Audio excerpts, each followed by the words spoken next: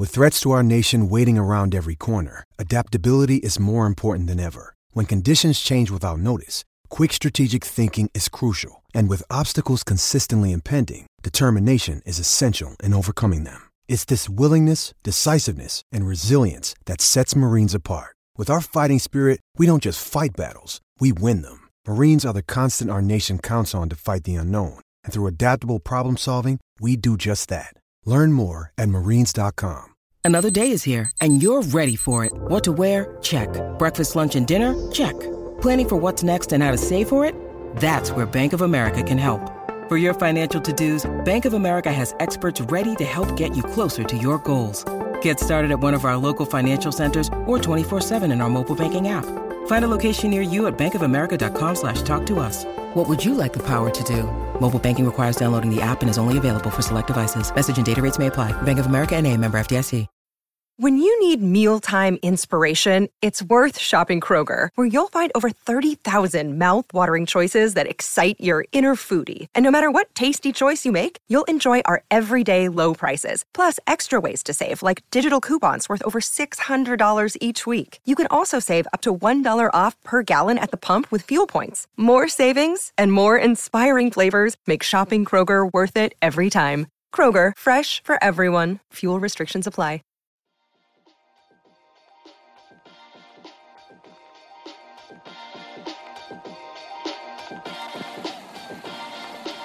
Hello and welcome to another episode of Zero Ducks Given, and Test cricket was back this week and it was lovely to see it again in front of a small but delightful crowd at Lord's. And obviously the highlight of that crowd was the man who couldn't get into his cagoule. Would you call it cagoule or a mac or an anorak, whatever it is?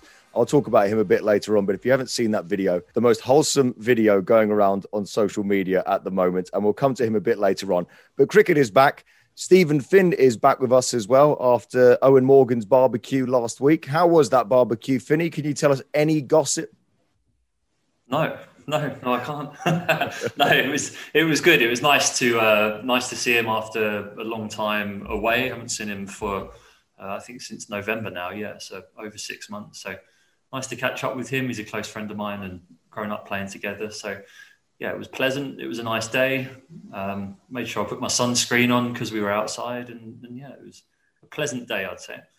Can I just say, I sort of imagine that barbecue a bit like a sort of Sopranos barbecue, you know, with like Owen Morgan as Tony Soprano, like doing the sausages and all that. Yeah, he is a bit like that, actually. We actually, The Sopranos, when we toured India in ODIs, because the test matches tended to be in big cities, so you could actually go out and do stuff, and Delhi and Mumbai and stuff, you go out and see things. But the one-day tours were always to the middle of nowhere, and The Sopranos, I always took a projector around with me and linked it up to my Xbox, and we'd just watch The Sopranos all day. So we'd just shut the blinds and watch The Sopranos.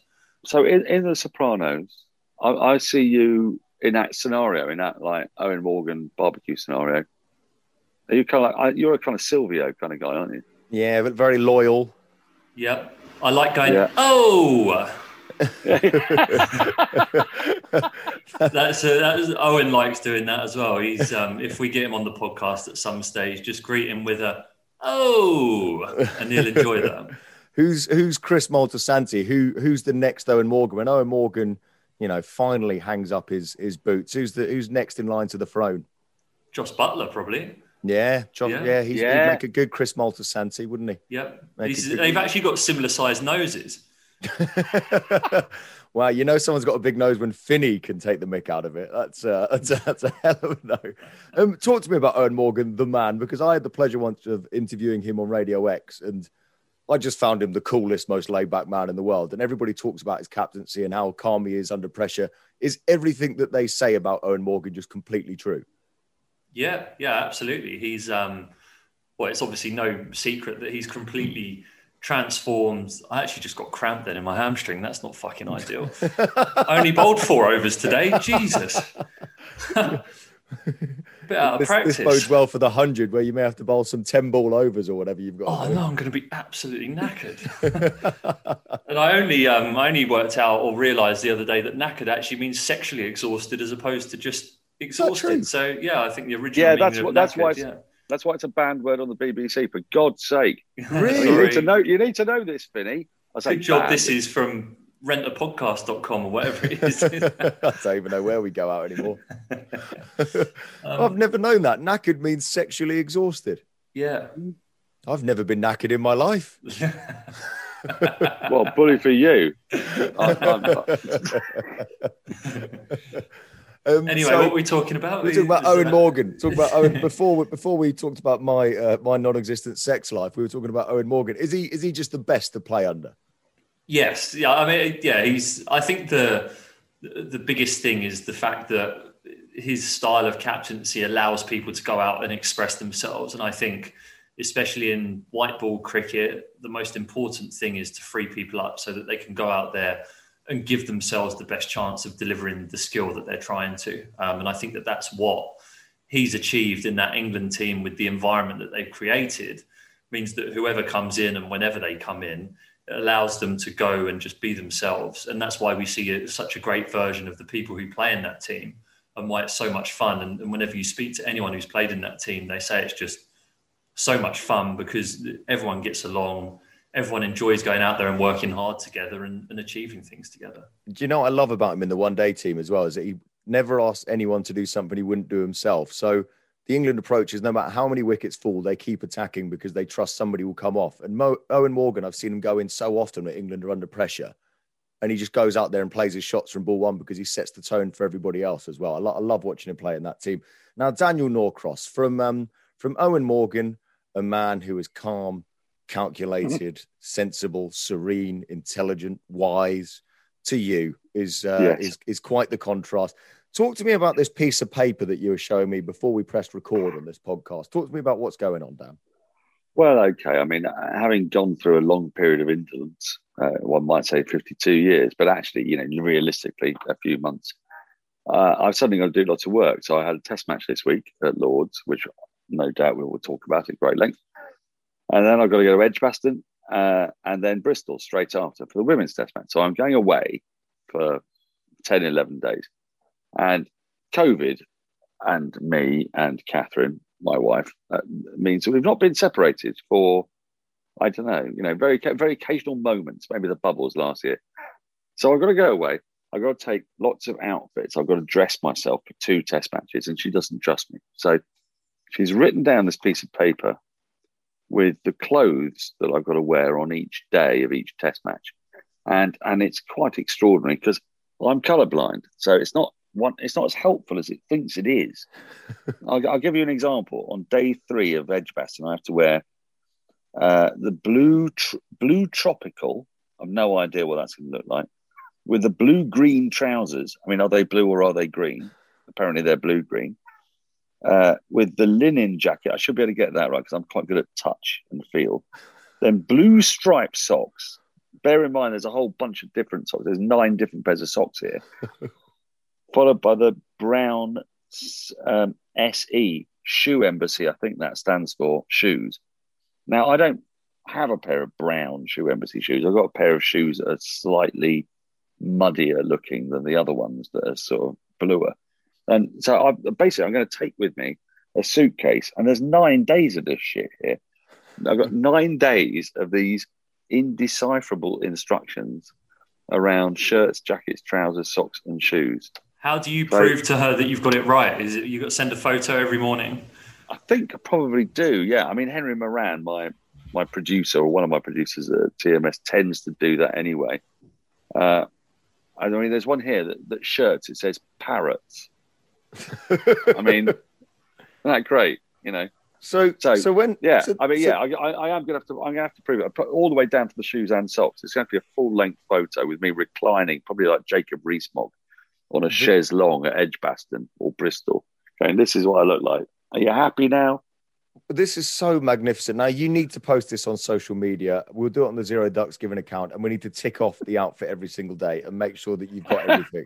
I can't believe all these times that I've hung out with you, Daniel, and you've been dressed in a ridiculous outfit, that there was planning and method that went into that costume. It's quite staggering.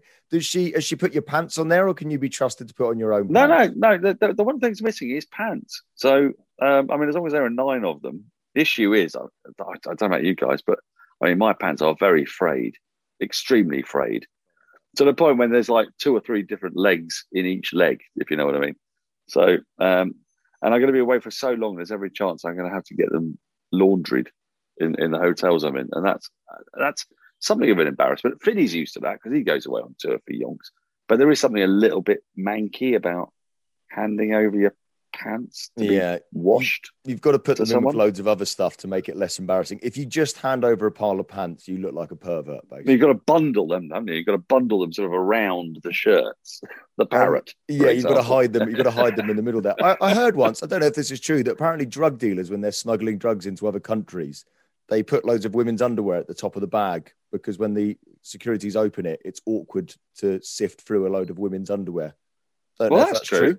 Yeah. I mean, I don't know about you, but I'm convinced there's stuff hidden in Catherine's underwear drawer, and there's no way I'd look for it. Yeah, she it's a bloody nightmare in there. Pippa could be hiding a man in her underwear drawer, and I'd never find it. I'm glad you brought this up, Ez. It's just reminded me as you're saying that I've got to find this tweet. So earlier on in my radio show, I mentioned, I don't know if you saw this video going around of Donald Trump. Remember him, that bloke, Donald Trump? Oh, yeah. A video went round of him after he'd given a speech, and he stepped away from the lectern, and it looked like he was wearing his trousers the wrong way round. So the back was at the front, and it was going all over social media over the weekend. And I was talking about it on my show, and I got this tweet from a man. He says, at Toby Tarrant, at Radio X, "You are a talentless pisshead."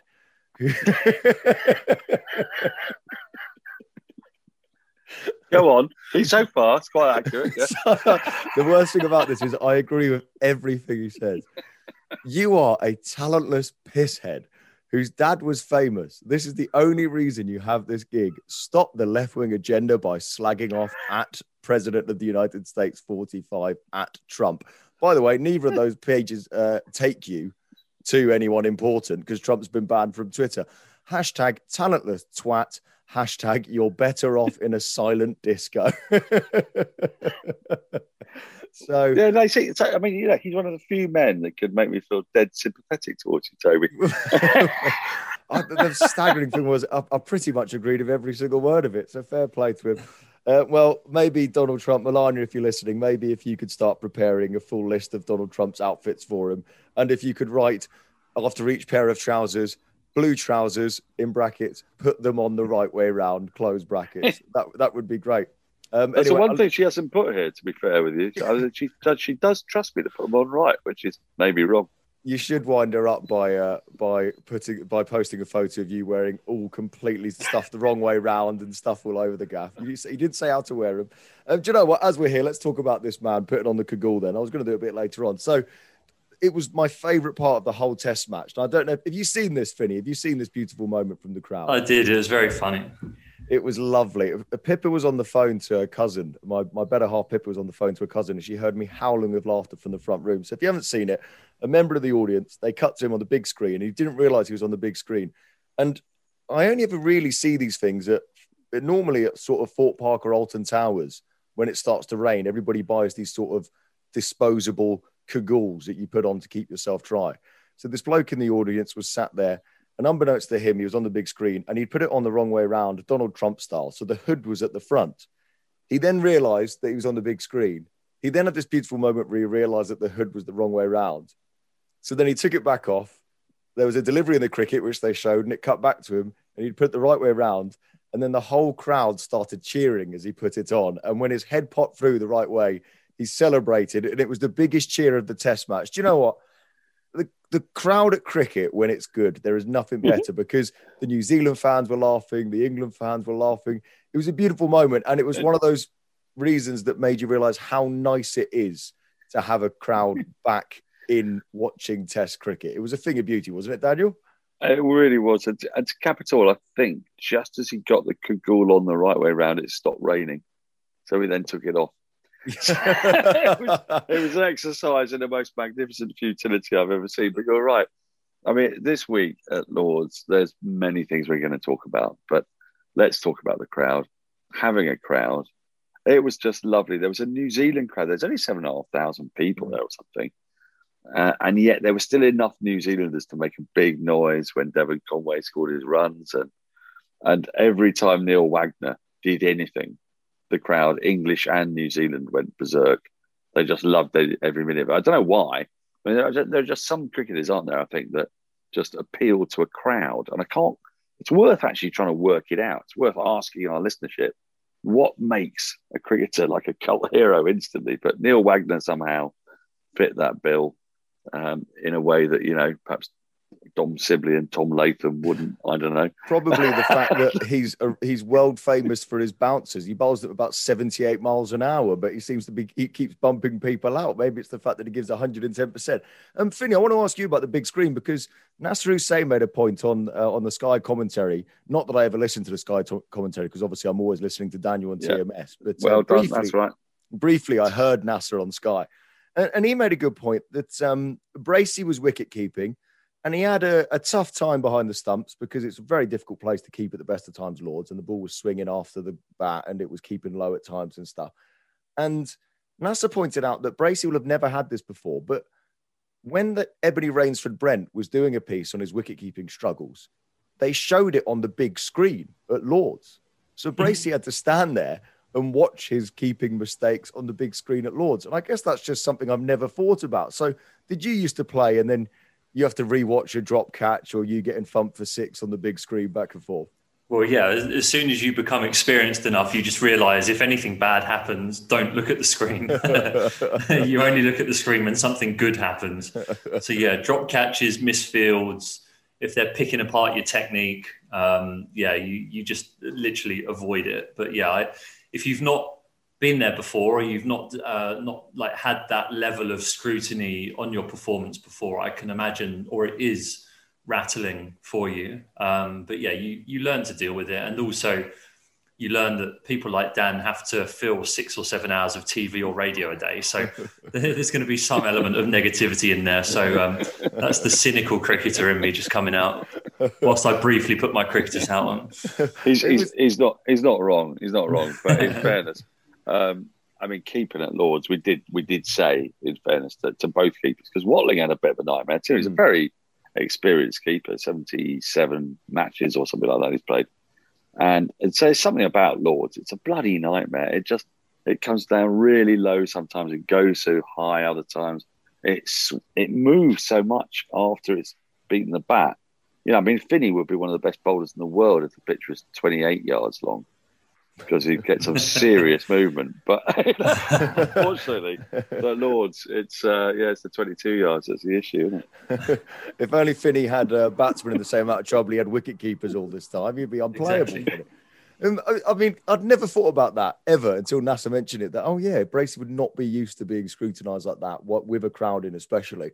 Did you ever find, Finney, that when you were playing for England, that every now and then there was a bit of a lull in the calendar, and they're getting rarer and rarer, but when there was a lull in the calendar and you went back and played for Middlesex, that sometimes it was really nice to go back and play for Middlesex, play a 4-day game, maybe at an outground somewhere, and just bowl in front of about 4 blokes sat down in fold-out seats?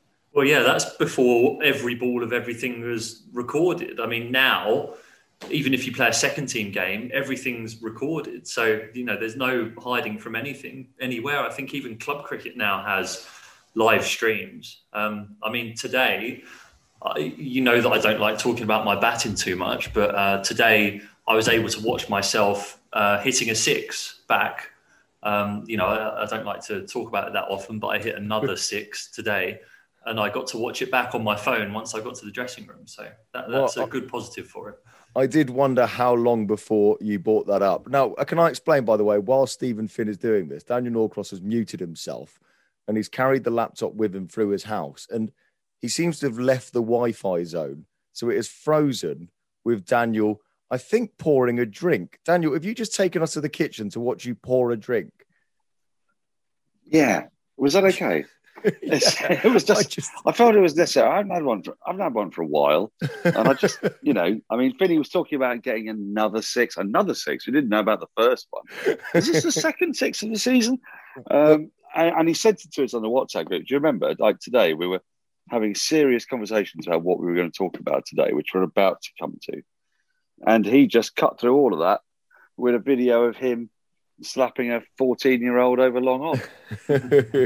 Now, Finney, we have to discuss how much this six is worth, because, Daniel, we spoke earlier on in the season when Finney hit a six in the second 11 game, and he's hit another one, and he sent us the video. It pains me to admit it. It's a good shot, this. Gives himself some room outside leg stump. Bowler follows him, thumps it back over his head. He watches it sail over the bowler's head. It's a good strike, this. However, it is in the second 11 cricket. So are we going to give him half a six for this? Now, Finney will argue this is a first 11 bowler. Who's the bowler, Finney? Matt Milnes from Kent. Matt Milnes, though. But Matt Milnes, how much has he played for Kent this season? Lots. What do you mean by lots, Finney? Lots of wickets.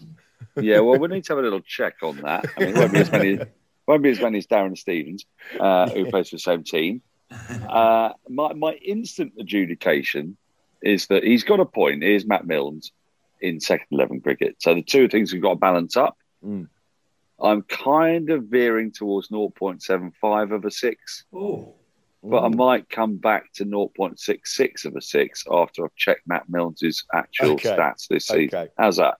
Can we take that to DRS? I think that's reasonable. I think that's a fair offer.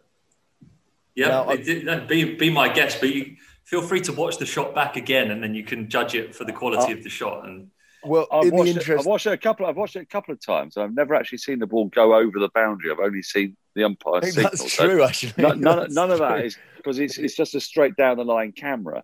So I mean, I'm going on a lot of trust here that it did actually go for six. Well, he's not lying. The umpire stood there with giving it the horns. So yeah, but how long was the boundary? It was like, I mean, second 11, isn't it? Big boundary. One of the biggest I've ever played on, actually. I will, in the interest of fairness, if we're going to post Daniel Norcross's outfit list for the next 9 days, Finney, I will post the video of that six on the Zero Ducks Given. Thank you. You'll be delighted to hear, and I'll put it on Instagram for you as well. Right, now let's move on to some more serious topics, which is Ollie Robinson, which of course we have to talk about. I'm sure, unless you've been living under a rock, that you know what happened. So Ollie Robinson, before I say anything, I should say bowled very well on his England debut, purely cricketing-wise, bowled very, very well.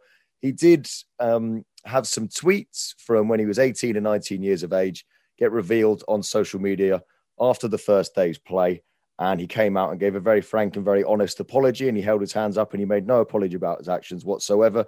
And it was really sad, and it still is sad, I think, that in amongst all the excitement for Test cricket returning, that we were talking about something as let's be honest, ugly as this. And it was a shame. And the ECB have made the decision to suspend him from all international cricket temporarily, whilst they undergo an investigation, which I find very odd because I don't know what they need to investigate. He's fessed up to the tweets. They've got the tweets. I don't know what they're trying to investigate, but that's by the by. And the reaction on social media, I would say, has been disappointing from my point of view.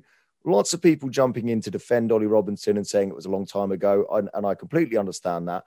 But he's not defended his own actions. He hasn't tried to justify his own actions. He's completely held his hands up.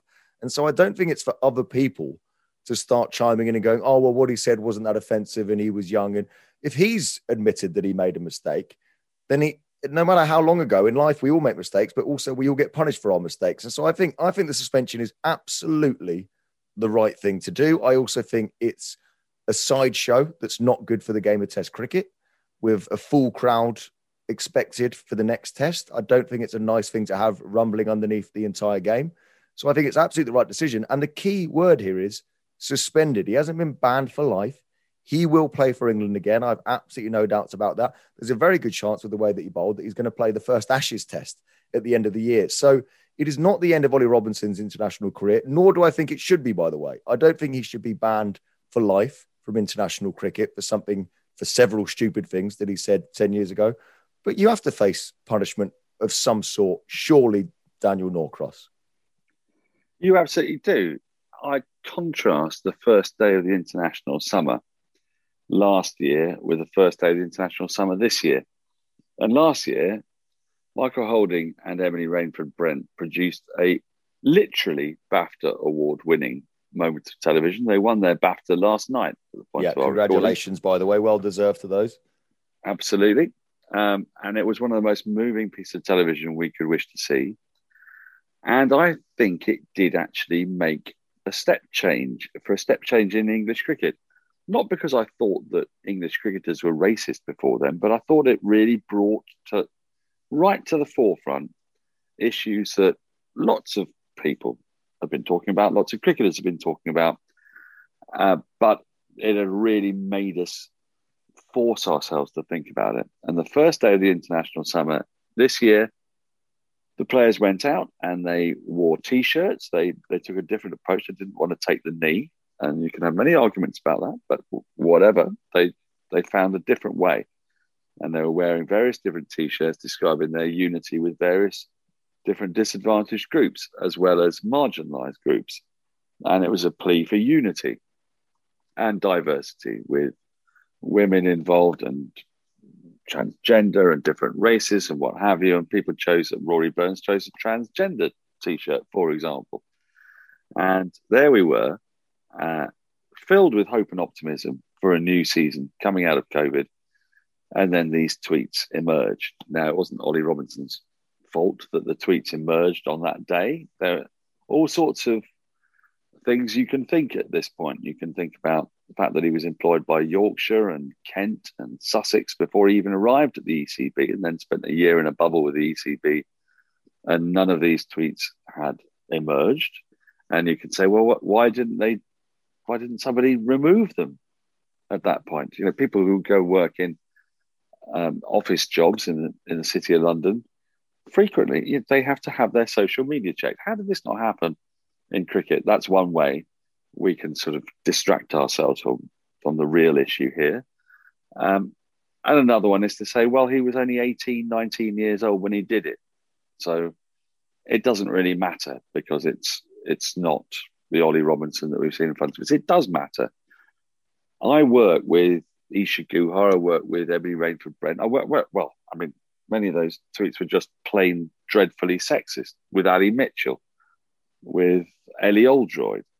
I mean, they were horrible things to see. And he used the N-word in a tweet. And I ask you this question. If we were playing the West Indies that day, could he have come out on day two? Could he have come out in 1976? I know it's a bit of a slightly more awkward thought experiment, but imagine if he'd walked out to bat against Viv Richards and Clive Lloyd and that team, and people knew that he'd said that. It was difficult. It was a difficult situation for everybody who was there, for the broadcasters who were there, for the people who were watching. And yet at the same time, it's 9 years ago, and he came out and was very, very clearly remorseful about what he said.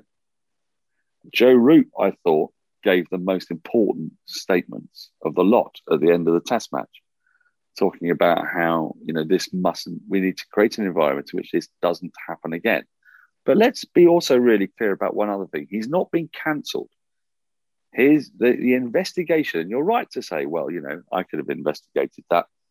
And we all did, actually, in about 3 minutes, looking at the tweets that we'd seen that had been unearthed by whoever it was that did so. And we might have said, well, we know exactly what to do here. But actually, there's more to it than that. The ECB do need to, when I say investigate, they need to suspend and think about what cricketers need as young people as they come into the game. Does he need an education program? Do people need awareness training? Not just him. There'll be loads and loads of people. I mean, probably all of us have written ridiculous and dreadful things when we're 18, 19 years old. I'd like to think not those kind of things, but things that we regret. But when you're in the public eye, is the ECB thinking about how they can make this situation not happen again? And while they're doing that, he's suspended. And in any course of normal work, while you're suspended, you don't work. while an investigation goes on. He's not been cancelled. Mm. The reason he's not playing in the next Test match is because something happened. Something was brought to light that was extremely grave, and it did. It's not trivial. People need to understand it's not trivial, and also that he's not being singled out. I saw someone saying, "Where were these? Who published these tweets first?" Well, Ollie Robinson published these tweets first. Yeah, and that doesn't mean to say that, exactly as you say, that he doesn't play for England again. It doesn't mean that he's Untermenschen. But it does mean that we need to have a little bit of a pause and a break and a think about how we could have got to that situation. And as I said earlier, I think Joe Root absolutely nailed it in the statement that he gave at the end of the Test match. I completely agree with everything you say, Daniel. And I just think that's the key to all of this, is people defending Ollie Robinson as he is not defending himself. I'm sure he completely accepts and understands the suspension whilst they work out what to do. If the ECB are trying to send a message, which they have been for a few years now, about equality and understanding, then when an opportunity like this comes along to punish somebody for making a huge mistake, and like you say, some of the tweets were abhorrent and disgusting, whatever age you are, they have to. Because if you're a young black or a young Asian or a young female England cricket fan who loves watching the England cricket team, how would that make you feel? And so they can't just brush it under the carpet. He couldn't play this Test next week because otherwise it's basically dismissing what he said. And this is the key, is I do think he's an improved human being from 10 years ago. And I'm sure that he will improve from now on as well. He'll learn a hell of a lot from this. I'm sure he will. But they had to do something, and he is not cancelled. He is not banned from the England team. Finney, I want to ask you about this, because this isn't going to be the last instance of this. There's already talk about, people are now unearthing other old tweets from England players, not of the same degree, but now it's become a bit of a sport to go back to 10 years and find England players' tweets and stuff like that.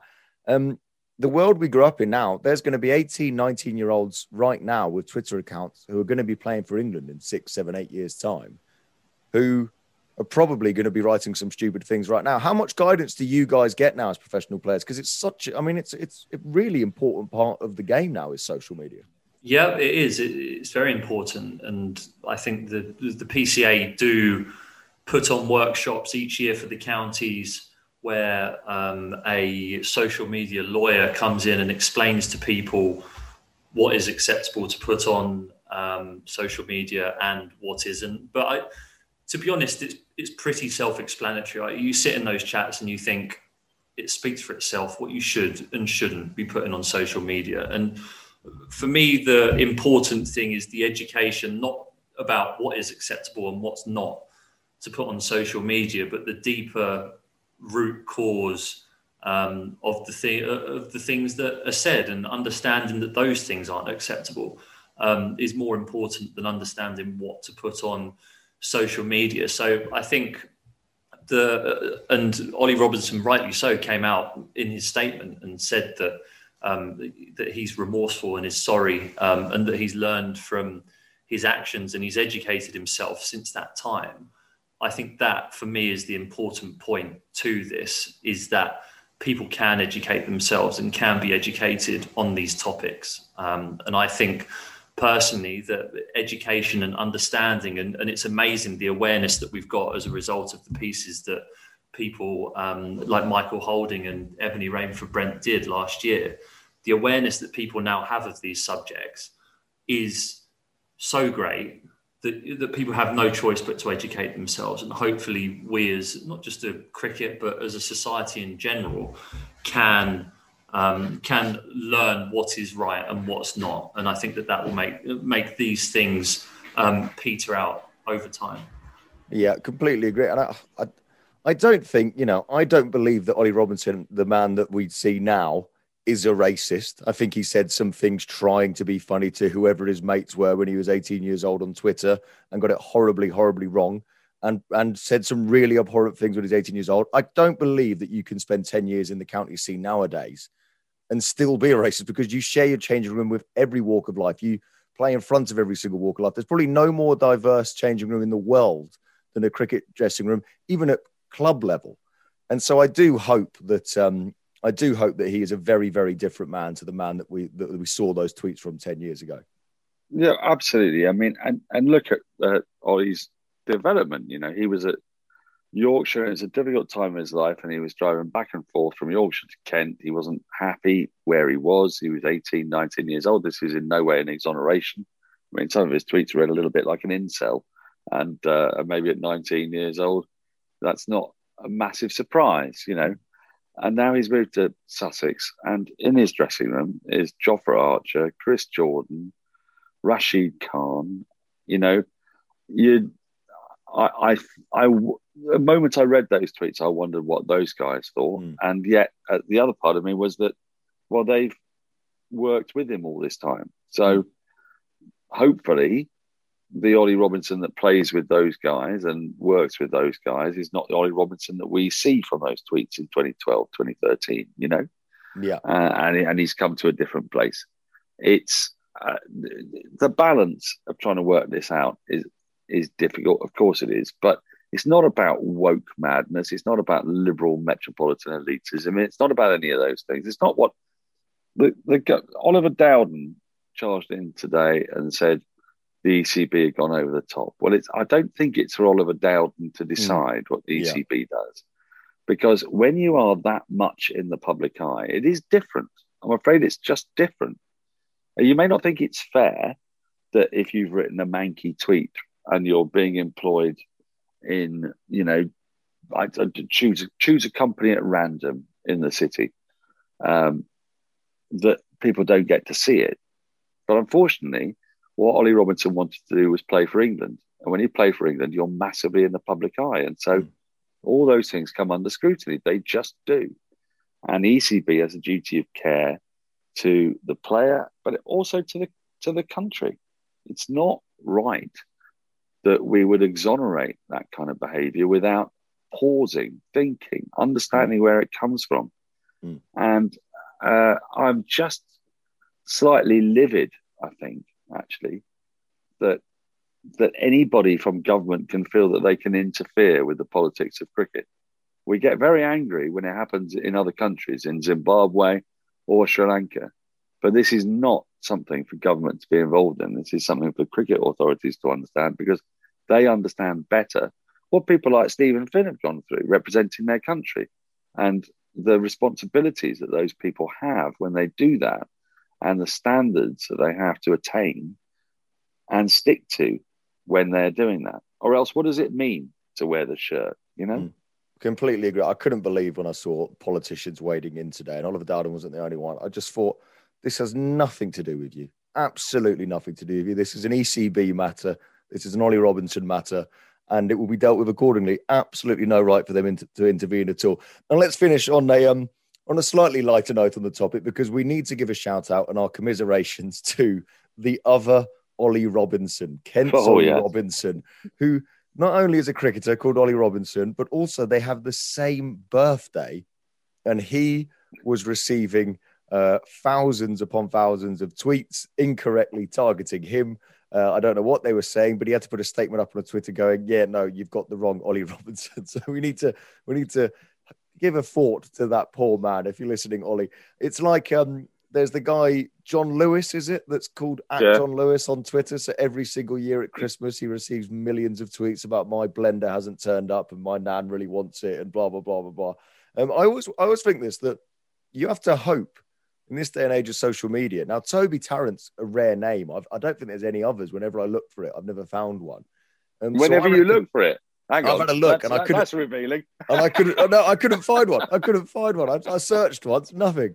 However, Stephen Finn and Daniel Norcross, there must be a few of those knocking around. So you've got to hope that there's not like a horrible mass murderer out there called Stephen Finn, because Stephen Finn, that sounds like a bit of a murderer's name, I reckon. Well, it's actually a Canadian ice hockey player called Stephen Finn, and a musician called Stephen Finn as well. So, yeah, I've had a few tweets from those guys before being like, what the fuck, man? I didn't bowl shit today. What's going on? Why am I getting abused? And actually, the best one that I know is Tim Murtagh in the, fucking cramp again. Are you joking? What's going on? You are so unfit, Vinny, what honestly. the earth is going on? Well, it's been quite warm lately, hasn't it? I suppose you're dehydrated. I bet Stephen Finn, the piano player or whatever he does, doesn't get cramped like this. Exactly, yeah. You play that thing for hours. He'll be knackered. Wait, no, that's completely the wrong word.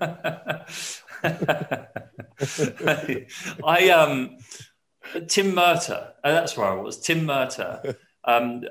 President Trump's press secretary was called Tim Murtaugh, and Mertz for a long time was getting this foreign policy is disgusting. How can the president say this? And Mertz would just message him back saying, no, I've just took 3 for at Taunton. You got the wrong person.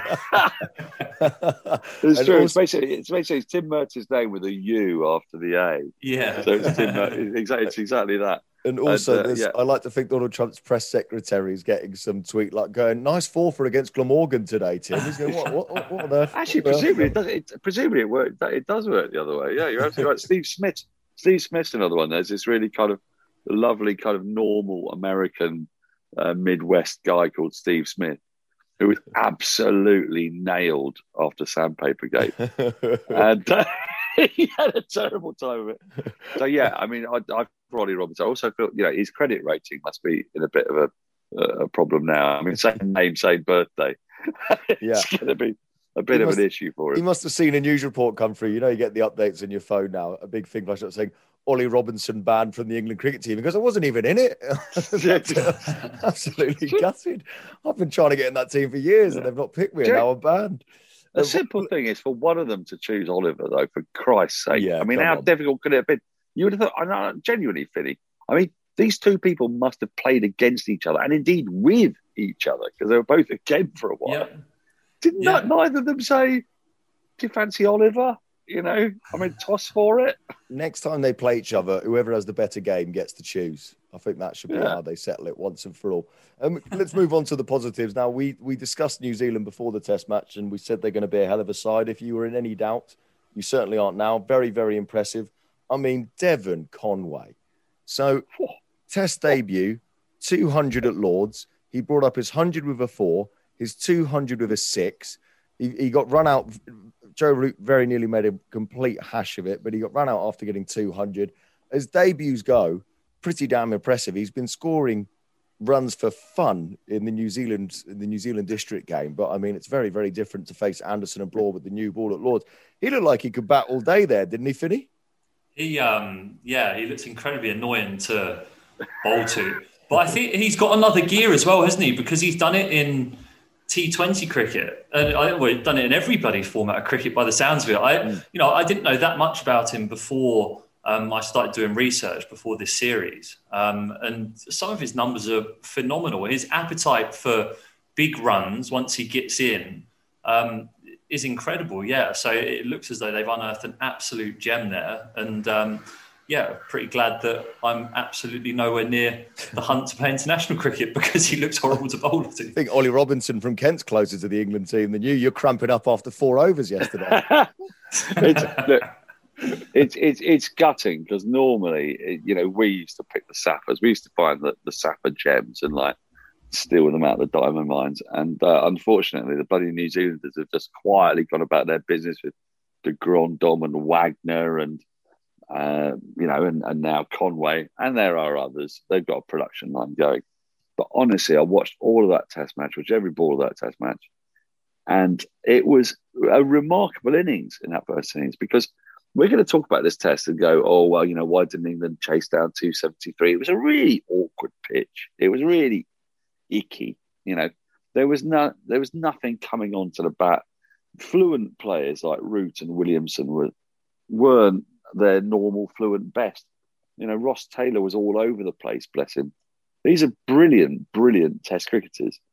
And Conway somehow just managed to find this mental state in which he just limited himself to what he was going to do. He's made his name, as Finney has said, he's made his name out of what he can do in T20 and with white ball cricket, but at the same time has quietly gone about his first-class career.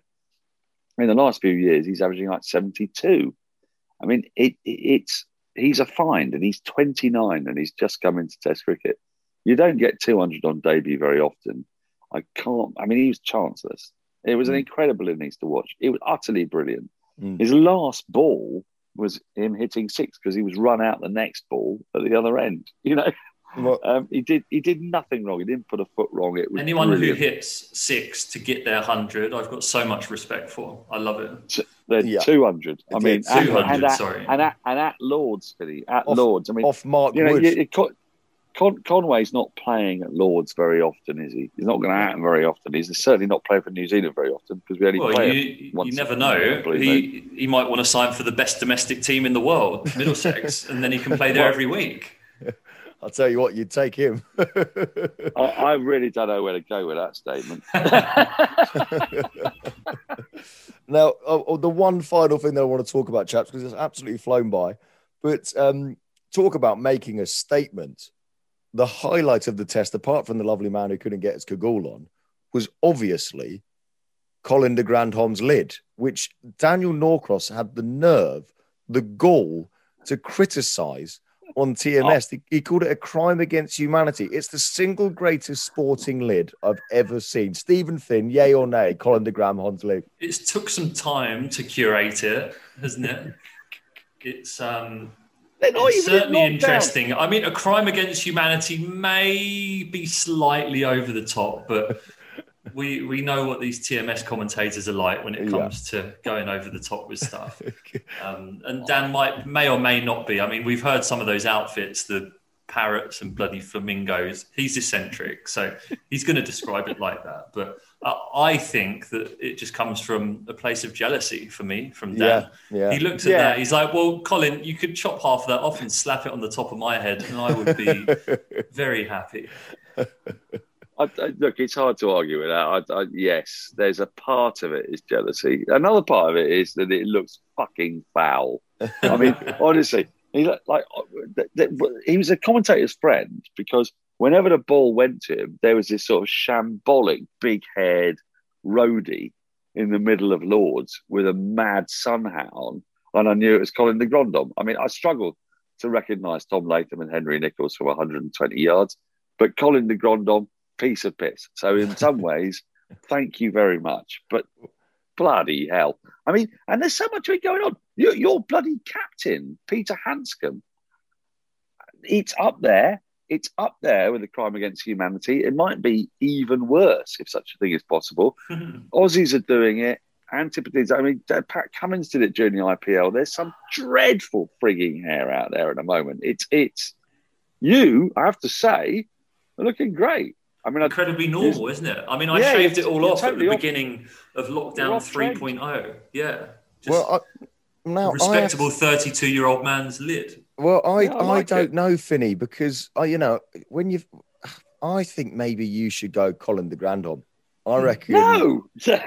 when Finney first broke in the England team, because you used to have your floppy little, McFly hair all down over your forehead and scooped over like that, and you're a breath of fresh air in the England team.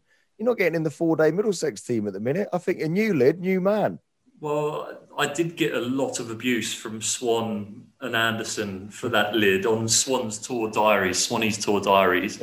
On that Ashes tour, I got a lot of shit for my haircut to the point where I was just like, fuck this, I'm cutting it all off. So I ended up cutting it all off mid-series because I was fed up of getting so much stick from the boys. But my one regret from that is when you've got long hair like that and you shampoo and condition it on the day and then you blow dry it, it just becomes like this massive bouffant. So we got asked to go and do like a mean photo shoot for the start of the Ashes.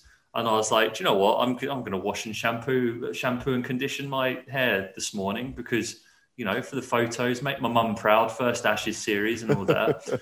So I did it. And my haircut in the photo, honestly, it's one of the most embarrassing things. It looks like someone's teleported me back to the 1970s. And I've got this like bouffanty, fluffy, floppy comb over thing. It looks like Lego hair. And that was my Ashes photo for the 10-11 series, looking mean and menacing. Yeah, I was about weighed about 65 kilograms, was 6'8", and had this massive Lego head mop on top of my head. If anybody listening to this can find that photo, then please locate it for I'll us. find it for you. Finney's got the photo. Oh, Finney's yes, got the bloody Finney. photo. Right, It's my screensaver. Don't worry about that. Send that to the WhatsApp group. So we need to put up Daniel's clothes list. We need to put up Finney's 6 and Finney's haircut as well. I've dodged the bullet this week. Yes, Daniel? I don't want us to end without me apologising to Dom Sibley. Oh, Can I do that? Yeah. So, Before you say anything, I'd like to point out that I picked him as top run scorer before the Test series started. So I was very pleased to see him make some runs in the second innings. Continue, Daniel. He's quite a long way behind Rory Burns. Surrey's Rory Burns, I'd like to point out. I need to apologise publicly to Dom Sibley. At the end of the second session yesterday, England had advanced to 56 for 2 from 33 overs. And Dominic Sibley had been a large part of that. There were 10 extras involved, incidentally. So there were 46 runs off the bat in 33 overs. And having been set, one of the more remarkably generous declarations in Test cricket history by Kane Williamson of 270, whatever it was, off 75 overs, that there was excitement. There was excitement where there had been none. And then that excitement was deflated by the sight of Dom, for whom the half volley is kryptonite. Right. This, as apologies go, Dan, this is awful. I know. Yeah, I know. It sounds awful, doesn't it? It sounds awful. You know, I'm sorry if I've offended anyone, but I hope you apologise to Catherine better than this. Yeah. I've had a lot of practice, so but I genuinely do want to apologise because I think it was mean of me. I just finished a tea time interval thing, and I handed over to Isha Guha, and I said, "I'm now handing over to Isha Guha because I can see Dominic Sibley come out, and I need to go into a darkened room and scream into a pillow for the next half an hour." And whilst I didn't entirely not mean that, I do think that Dom batted absolutely fantastically, and I'm very pleased. He's one of the loveliest men in cricket. He's a beautiful guy. He's a generous, sweet, charming, lovely bloke. But yesterday, I lost it a bit, and I want to apologise publicly for losing it, whilst at the same time begging people to understand what it must have felt like to sit through that 2.5 hours. And that, I think, is what we call balance on the BBC.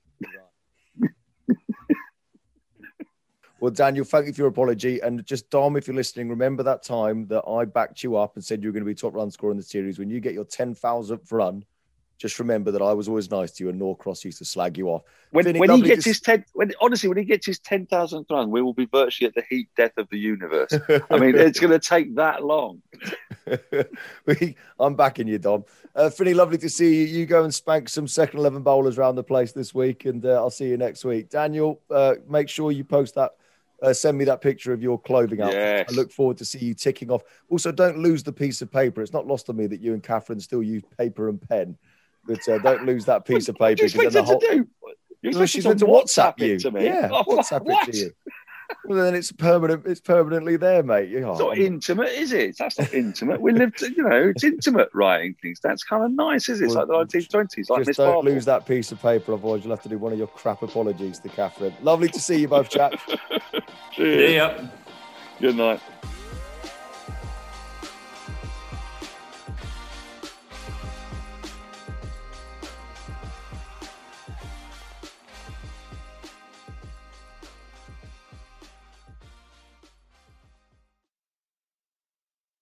Sports Social Podcast Network. Hello, it is Ryan, and we could all use an extra bright spot in our day, couldn't we? Just to make up for things like sitting in traffic, doing the dishes, counting your steps, all the mundane stuff. That is why I'm such a big fan of Chumba Casino. Chumba Casino has all your favorite social casino-style games that you can play for free anytime, anywhere with daily bonuses. That should brighten your day a little. Actually, a lot. So sign up now at ChumbaCasino.com. That's ChumbaCasino.com. No purchase necessary. VGW Group. Void where prohibited by law. See terms and conditions. 18+.